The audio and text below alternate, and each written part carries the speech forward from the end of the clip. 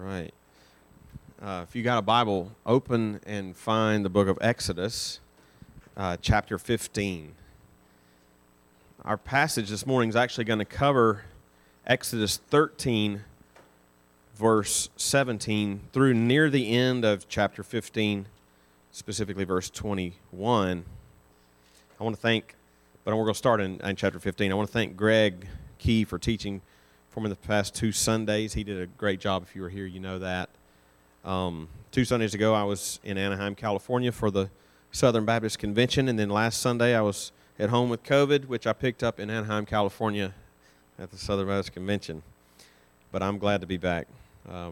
I need to also thank Stone and Brandon Riddlemeyer, wherever Brandon is, for teaching my place at Monday Night Bible Study. Hope you didn't lead them down to a heretical path or anything like that, but I'm grateful to you guys. All right, so we're picking up where we left off where Greg left you off last week. Last Sunday, Greg taught on the institution of the Passover, which the Lord instituted to prepare His people for the 10th and final plague, which was the death of the firstborn in all of Egypt, including the cattle. In that, not to recap everything he said, but in that the Lord taught His people that their salvation would come through the death of a substitute in their place. And, in that 10th and final plague, there was a death in every home. For the Egyptians, it was the firstborn in every home. But for those Israelites who obeyed the word of the Lord, it was the sacrifice that was substituted in their place. Jesus would later fulfill that prophetic foreshadow. Think of the words He said to prepare us for what He was about to do, that He came not to be served, but to serve and to give His life for the ransom for many. Or that as Peter would put it, that what Jesus did was giving His life as the righteous for the unrighteous, that He might bring us to God. Well, today we progress to the next section in Exodus. We actually come to the actual Exodus event of the people out of Egypt. All that we have seen so far in the book of Exodus has been prelude and preparatory to this event. And in all the Old Testament, one could argue that this is the most singularly important and significant event in the Old Testament. We saw in the first week of our study in this book that there's this repeated pattern and theme of Exodus that begins in the Garden of Eden and happens throughout Genesis and the life of Abraham, and it continued in the early life of Moses, and it's seen here in this paradigmatic event. It's going to repeat itself in the Old Testament. It's finally going to make its way where in Luke chapter 9 on the Mount of Transfiguration, it talks about Jesus is about to go to Jerusalem, and through His death there on the cross, He's going to accomplish a greater Exodus. This is a huge, huge theme. So Exodus is arguably the most important event and redemptive concept in Scripture. And in the passage for our attention this morning, we have, like I said, this prototypical and paradigmatic exodus of the people of Israel out of Egypt. I hope you had a chance to read it ahead of time. I try to put it out there at least a day in advance.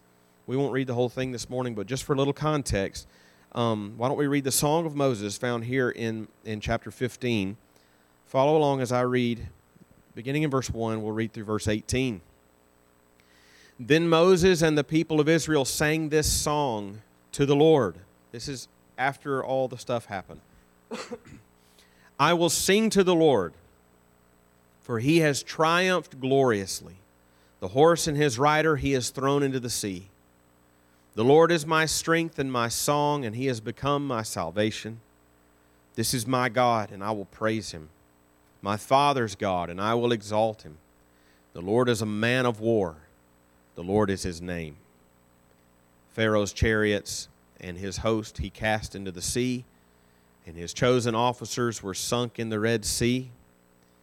The floods covered them. They went down into the depths like a stone. Your right hand, O Lord, glorious in power. Your right hand, O Lord, shatters the enemy. In the greatness of your majesty, you overthrow your adversaries. You send out your fury It consumes them like stubble. At the blast of your nostrils, the waters piled up. The floods stood up in a heap. The deeps congealed in the heart of the sea. The enemy said, I will pursue. I will overtake. I will divide the spoil. My desire shall have its fill of them. I will draw my sword. My hand shall destroy them. But you blew with your wind, or literally, you blew with your spirit. The sea covered them. They sank like lead in the mighty waters. Who is like you, O Lord, among the gods? Who is like you, majestic in holiness, awesome in glorious deeds, doing wonders? You stretched out your right hand. The earth swallowed them. You have led in your steadfast love the people whom you have redeemed. You have guided them by your strength to your holy abode. The peoples have heard, they tremble. Pangs have seized the inhabitants of Philistia. Now are the chiefs of Edom dismayed. Trembling seizes the leaders of Moab. All the inhabitants of Canaan have melted away. Terror and dread fall upon them because of the greatness of your arm. They are as still as a stone till your people, O Lord, pass by, till the people pass by whom you have purchased. You will bring them in and plant them on your own mountain, the place, O Lord, which you have made for your abode, the sanctuary, O Lord, which your hands have established. The Lord will reign forever and ever. Let's pray. Lord, what we just read and everything else we'll see in the Scriptures this morning is your holy, inspired, inerrant, sufficient, clear, authoritative, and necessary word. And Lord, because it is such, we ask your help that you might give us eyes to see the truth about you and of Christ in this passage and all the others. Would you give us minds to understand your word? Would you give us hearts to embrace your word and love it and see it as the most important thing of all things? Would you give us wills to obey what it admonishes us to do? Give me the help that I need to teach. Please give us all ears to hear what the Spirit is saying in your word this morning. In Jesus' name, amen. What we just read is the culminating song to the Exodus event recorded in our passage for this morning. It's one of the most important songs in the Bible. It doesn't just describe what happened, but it's also prophetically describing the saving work of Jesus, as we're going to see a little bit later on this morning. But the central line in that song that needs to guide our attention this morning is what it rhetorically asks in verse 11. Who is like you, O Lord, among the gods? Who is like you, majestic in holiness, awesome in glorious deeds, doing wonders? That repeated rhetorical question, who is like you, with the expected and the assumed answer, no one. And I mentioned to you in week 1 of this study that this is the central theme of the first section of the book of Exodus. I said you could draw a dividing line between chapters 15 and 16 in this 40-chapter book. And so chapters 1 through 15 are like the first part, it's like part 1 of Exodus. Chapters 16 through 40 is like part 2. And there are distinct differences between those two parts in terms of what appears to be God's providential aim, what He's trying to do in those different parts of the book. And I said that the what God appears to be up to, what His providential aim appears to be in part 1, chapters 1 to 15, is demonstrating His glory, His supreme glory in the eyes of all people, making sure they see it, making sure they recognize it. And the theme for the rest of the book, chapters 16 through 40, is going to switch a little bit. It's not like He leaves that entirely behind, but the focus is more intensely going to be on God manifesting His presence in the company of His people. Okay?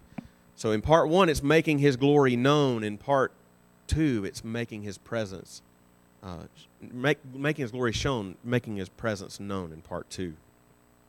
Our passage today is squarely in and brings to a climax and a conclusion that first part of the book. And if you were able to read this passage, 13:17 to 15:21 ahead of time, there is no way you could have missed this emphasis in it. It is the constant theme of this whole passage, and it's exemplified in that crescendo of Moses' song in verse 11, "Who is like you, O Lord?" So the storyline of our passage is pretty straightforward. Because of the severity of the plagues that we studied a few weeks ago now, Pharaoh finally relented, and he declared that the people could leave. You saw that last week in what Greg taught, and as the Lord had prophesied as early as Genesis 15 to Abraham, that the people would leave with great riches, so they plundered the Egyptians. They just simply asked them for their goods and their gold, and sure, you can have them, and off they go. But as the people were leaving, Pharaoh changes his mind. He and his army pursue. The Israelites see his army coming. They fearfully see him coming, and the Lord hemmed them in behind and before in a pillar of cloud and fire, told Moses, "Put your staff in the water. The waters of the Red Sea divide. They walk across on dry ground. When the people are safely across, Pharaoh and his army pursue, but when they are there, God causes the waters to come crashing down to drown them. And hence the Lord redeemed his people out of slavery in Egypt." And they sang that song of Moses in praise of that. That's the story. But it's the way that the story is told and it's told deliberately to draw our attention to the glory of God over Pharaoh that we need to see. And so here's what I'd like us to focus on for a few minutes as we think about this text. If you're taking notes, here's what I want us to see. First of all, I want us to see the glory of God purposed. The glory of God purposed. The purpose of God in the Exodus event that I just described is expressly no different than what we saw in the plagues and in everything else that we saw before that. This is the very straightforward point here. That's the clear main point. And so we need to see it. God has purpose that his glory be seen above all. Next, secondly, the glory of God proven.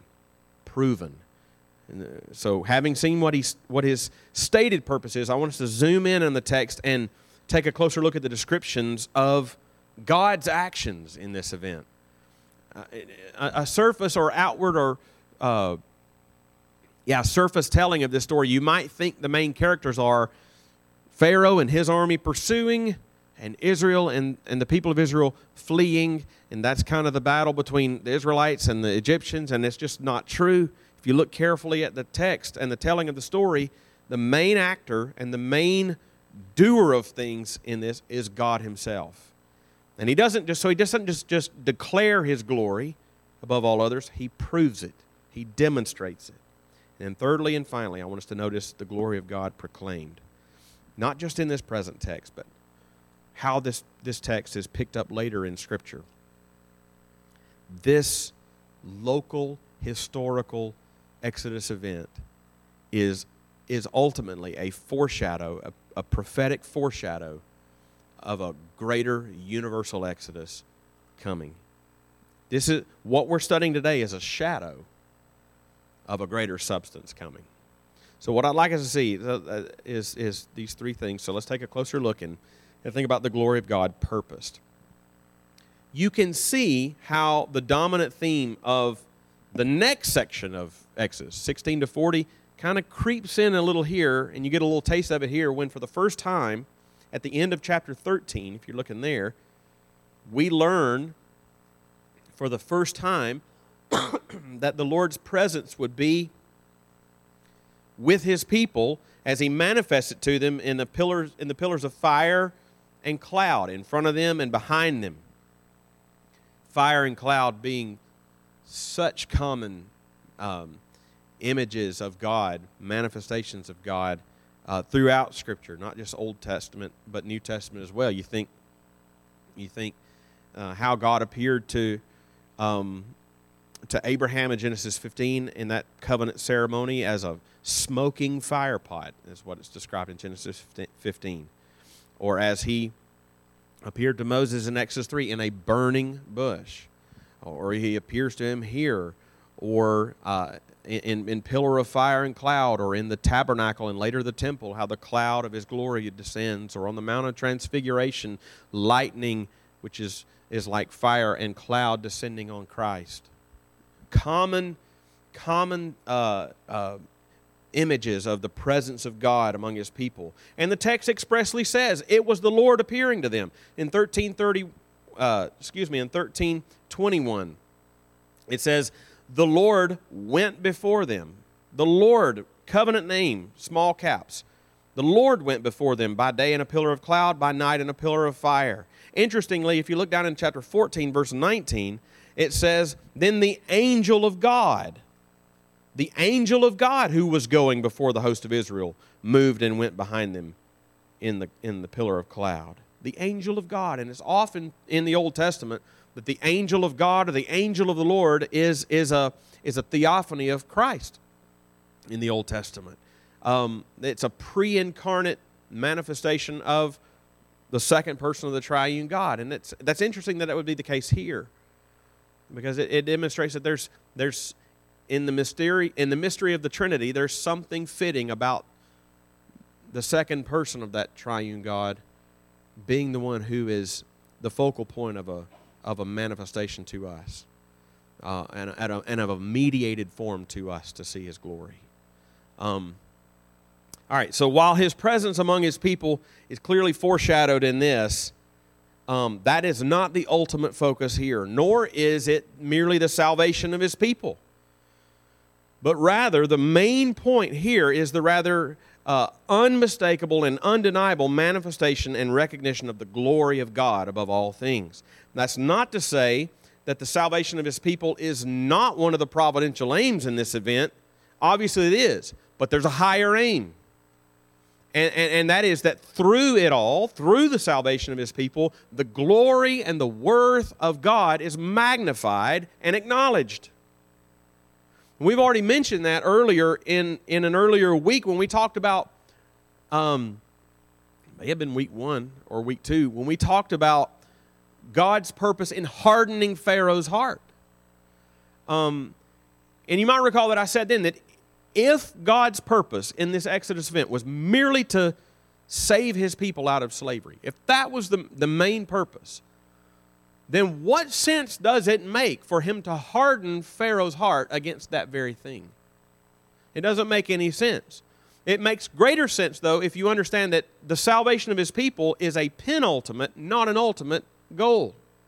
That his ultimate goal is that in the way that he saves his people, which is a secondary goal, the primary goal is seen. He is sovereign over Pharaoh. Otherwise, why harden his heart?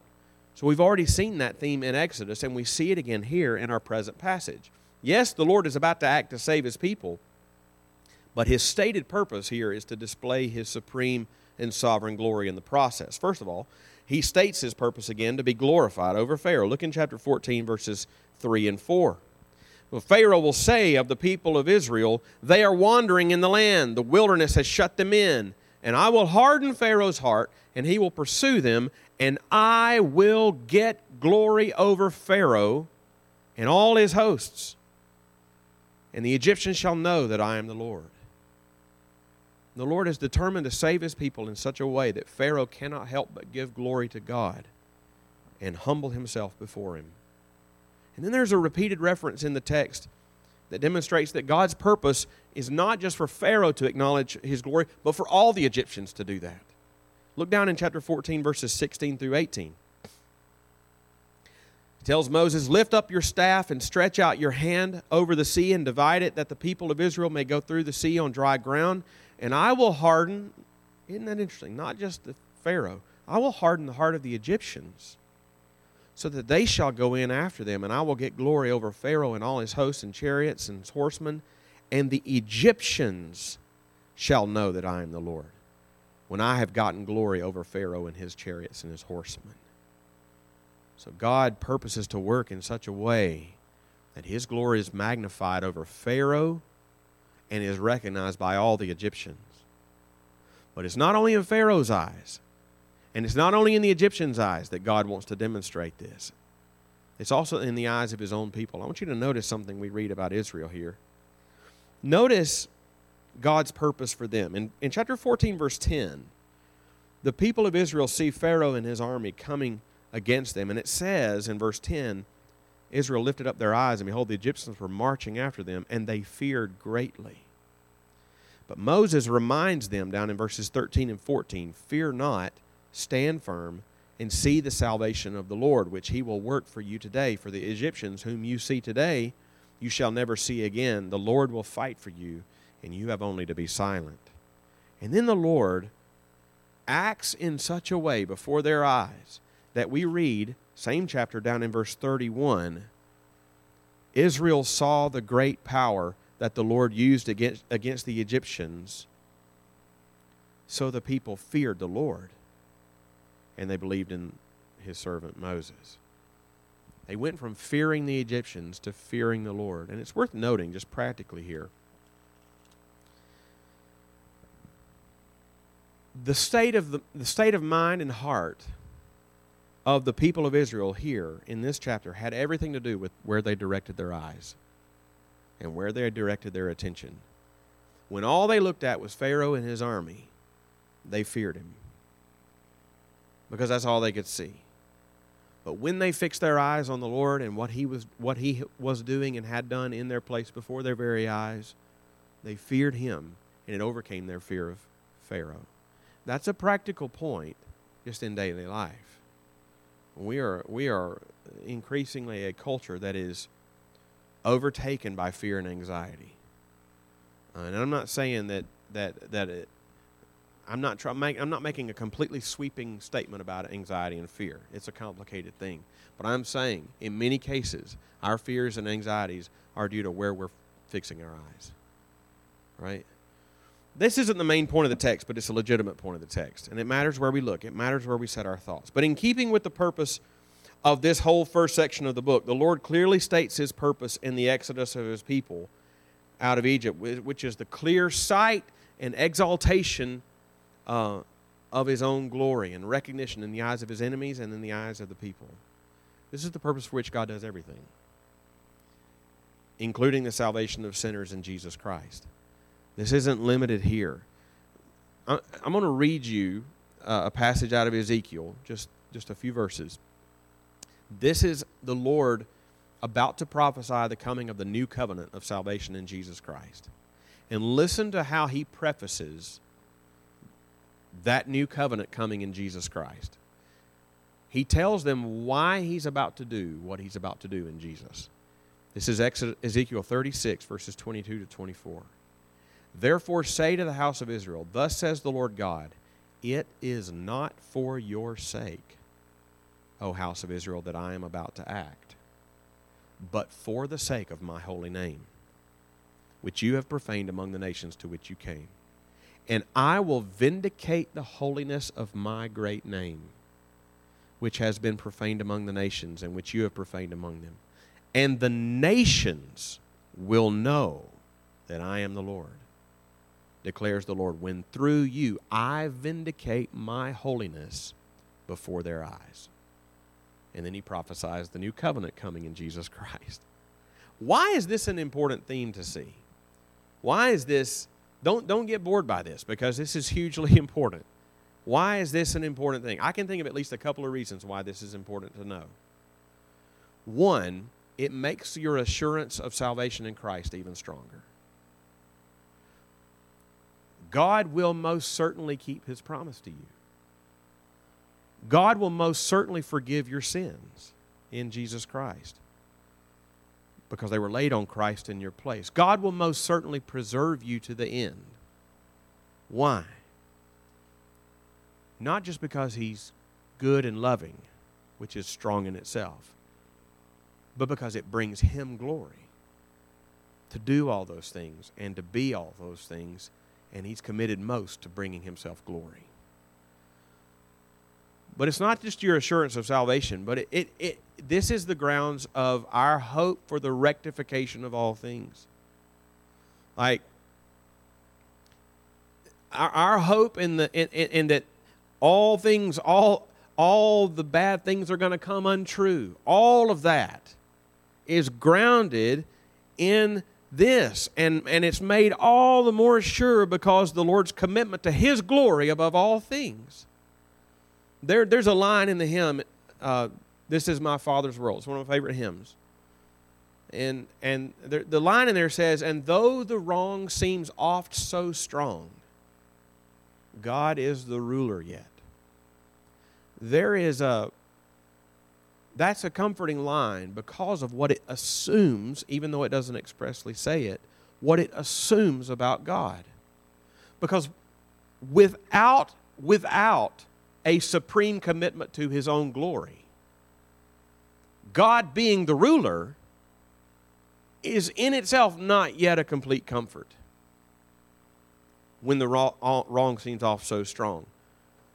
But with a commitment to bringing His glory above all things, we can now rest in the promise of Psalm 2. Why do the nations rage? Why do the peoples plot in vain against the Lord, against His anointed?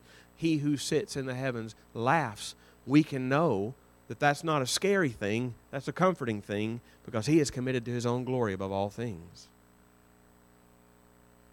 And what we have here in our passage in Exodus this morning is not just a clear presentation of the purpose of God to demonstrate His glory, but it even further shows how He proves it to us.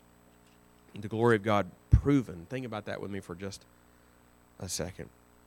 The way this story is told, if you read it carefully enough, doesn't just indicate the purpose of God in Exodus. It makes it clear that He carried out that purpose. It wasn't just His aim, it was His accomplishment. We're looking at the end of chapter 13 and chapter 14 and most of chapter 15. In just those first two chapters, the last few verses of chapter 3 and chapter 14, not even counting the song, which we read at the beginning and which we'll look at in a minute, just in that last little part of 13 and 14, which is not a very long passage, it is kind of hard to miss the emphasis put on this. Walk with me through these verses, and we'll do this quickly, though. In chapter 13, verse 18, God led the people. In chapter 13, verse 21, it says, the Lord went before them. In chapter 14, verse 8, it says, the Lord hardened the heart of Pharaoh. In chapter 14, verse 21, it says, I love this emphasis, the Lord looked down on the Egyptian forces, and the Lord threw them into a panic. In 14:25 it says, the Lord clogged the Egyptians' wheels, and the Lord fights for them. In chapter 14, verse 27, the Lord threw the Egyptians into the sea. And in chapter 14, verse 30, the Lord saved Israel that day from the hand of the Egyptians. There is no way to read this account and not to see the Lord not simply declaring His glory, His sovereign glory over Pharaoh and his army, but demonstrating it. And when you read that song, when you go to chapter 15 and you read the song of Moses that they sing in chapter 15, the words of the song extol the saving works of God. It says, it begins, I will sing to the Lord, for He has triumphed gloriously. The horse and his rider He has thrown into the sea. Verse 3, the Lord is a man of war. The Lord is His name. Verse 6, your right hand, O Lord, shatters the enemy. Verse 7, in the greatness of your majesty, you overthrow your adversaries. And it just goes on and on and on like that. Even in this song, deliberately contrasting what Pharaoh planned to do and what God in fact did. Verse 9, the enemy said, I will pursue, I will overtake, I will divide the spoil. My desire shall have its fill of them. I will draw my sword. My hand shall destroy them. That's the glory of the enemy. Plans. Verse 10, You blew them with the wind. You blew them with your Spirit. And the sea covered them. They sank like lead in the mighty waters. That's the glory of the Lord. Verse 11. Who is like the Lord? The Lord didn't just plan and purpose to get glory over Pharaoh. He got glory over Pharaoh. His glory wasn't just purposed before history, but proven in history. And I think that should give us confidence for what's coming in the future, which is the emphasis of the last point, which we need to see very quickly, and I think we'll actually have time to discuss around our tables, which is the glory the Lord proclaimed. Think about that with me for just a minute. I think there are 3 quick ways to see this point. The glory of the Lord proclaimed. The first is in the song itself in chapter 15. The second is going to be an interesting feature of this whole section of Exodus highlighted in our passage. And then the third is going to be a way that this song is picked up later in Scripture. I want to highlight each of those briefly, and hopefully it'll be clear to you. First of all, notice the emphasis in the song itself. We've already highlighted the message of the song in the first half that leads up to that climactic verse in verse 11. But notice where the emphasis turns in verses 14 to 16. After all the recounting of the works of the Lord, we read in those verses, the peoples have heard, they tremble. Pangs have seized the inhabitants of Philistia. Now are the chiefs of Edom dismayed. Trembling seizes the leaders of Moab. All the inhabitants of Canaan have melted away. Terror and dread fall upon them because of the greatness of your arm. They are as still as a stone till your people, O Lord, pass by, till the people pass by whom you have purchased. Do you hear the emphasis in that? The glory and the fear and the fame of the Lord is not just known in Israel. It's not just known in Egypt. It has been proclaimed in all the lands around. And it's interesting that it says in what I just read that all the inhabitants of Canaan have melted away. Because when you come to the book of Joshua, chapter 2, and you meet Rahab, here's what Rahab says in Joshua 2, verses 9 through 11, about her Canaanite people. I know that the Lord has given you the land, and that the fear of you has fallen upon us, and that all the inhabitants of the land melt away from before you. For we have heard how the Lord dried up the water of the Red Sea before you when you came out of Egypt. And as soon as we heard it, our hearts melted away, and there was no spirit left in any man because of you. For the Lord your God, He is God in the heavens above and on the earth beneath. That is the testimony of a Canaanite prostitute speaking about something that happened 40 years earlier. 40 years.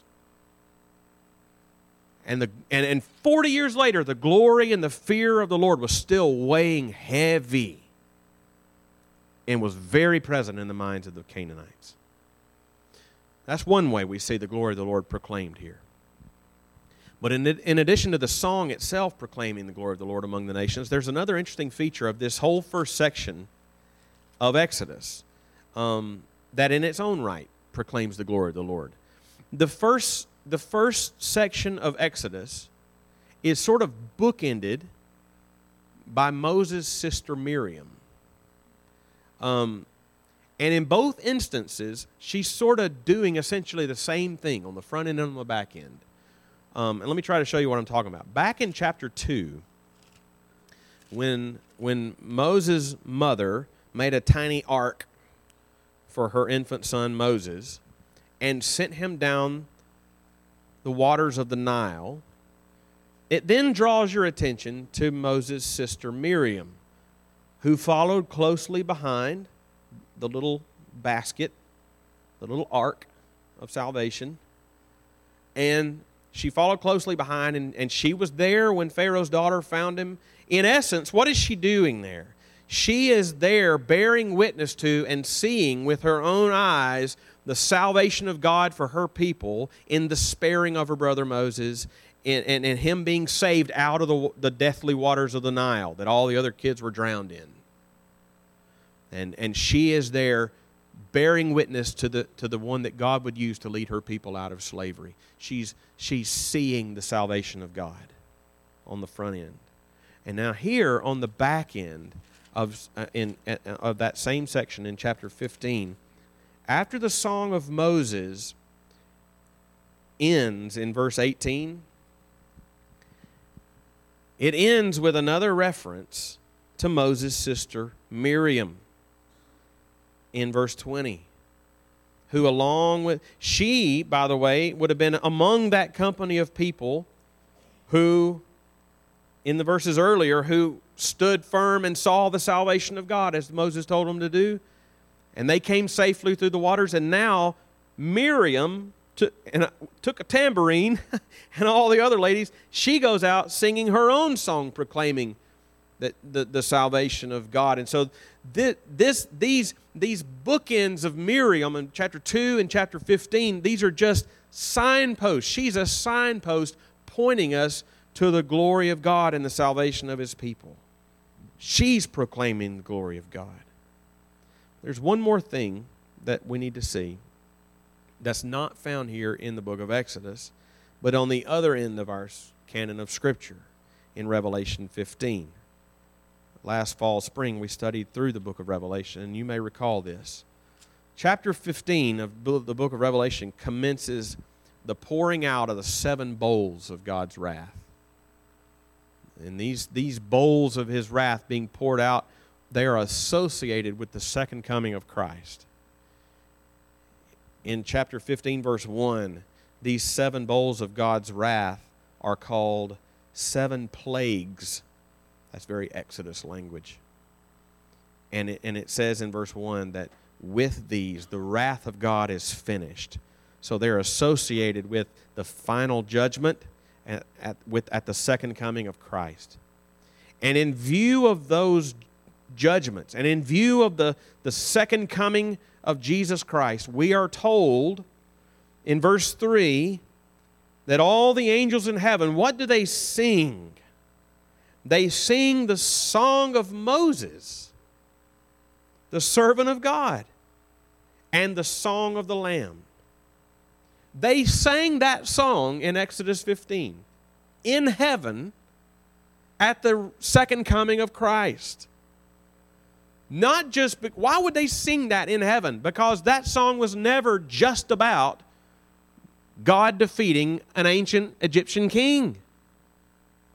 But because that historical reality was itself a prophecy of a coming victory of God over all of His enemies, which will be complete at the second coming of Jesus Christ. And so the glory of God that is proclaimed here in Exodus is not just some nebulous idea about the glory of God that we can find vague confidence in, but it has a face. Jesus Christ. It's a glory that will find its final fulfillment at His second coming, of which we've already been given great assurance by His resurrection from the dead. The song of Moses is the song of the Lamb. And in light of that, listen to the final words of the song of Moses. Terror and dread fall upon them because of the greatness of your arm. They are still as a stone till your people, O Lord, pass by, till the people pass by whom you have purchased. You will bring them in and plant them on your own mountain, the place, O Lord, which you have made for your abode, the sanctuary, O Lord, which your hands have established. The Lord reigns forever and ever. Let's pray. Lord, thank you so much for this beautiful word. Thank you for these. It's so much better that you didn't just tell us these things, that you actually gave us living prophecies rooted in history. You gave us acted out parables in history that show us that the things that they point to are just as surely coming as just as surely as those things happened in the past. And Lord, I thank you so much for this beautiful word. Give us grace for a few minutes as we as we think about these things around our tables for just a minute. In Jesus' name, amen.